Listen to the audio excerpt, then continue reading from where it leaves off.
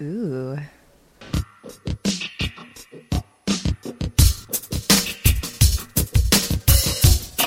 Off the shelf. Okay, we have something special. Very special. It's international beer. Ooh la la. That was my international response. Yeah. Ooh la la. This is Japanese beer from Coedo. I could be saying that completely wrong. Ooh la la was not the No, right it response. wouldn't be, no. This is called Ruri.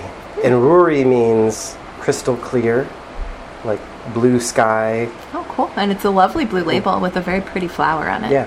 Coedo means little Tokyo. Oh, okay. Edo is Tokyo. I could be saying that completely wrong, probably am, but... It's orangey looking.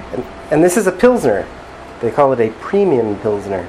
I always think of Japanese beverages as being lighter and fluffier and thinner and... It looks light and fluffy, and it smells like super good. Japanese whiskey. Uh-huh. It's not like American or Scottish I've never had or Japanese Irish. whiskey, I don't think. It's a lot lighter from what I've seen. And then like sake, rice liquor, again, lighter. It's got a punch. Yeah, I was going to say, I think it's kind of strong. Hits you in the head real hard, but like it's kind of... Light to you and light to me are very different things, I think.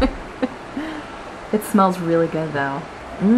It tastes good, too. It is light and fluffy, but it doesn't taste like It smells kind of citrusy. It looks like it would taste citrusy. I guess it does taste citrusy. Yeah, it's so light, it It's like delicious. vanishes on your tongue. It like flows in your mouth like a cloud. You're right, except there is it doesn't just immediately, the taste lingers. It's good. Yeah, but it's like you're drinking taste. That's true. Because the liquid just kind of melts away. It's good. Wow. Silky. Okay. I like.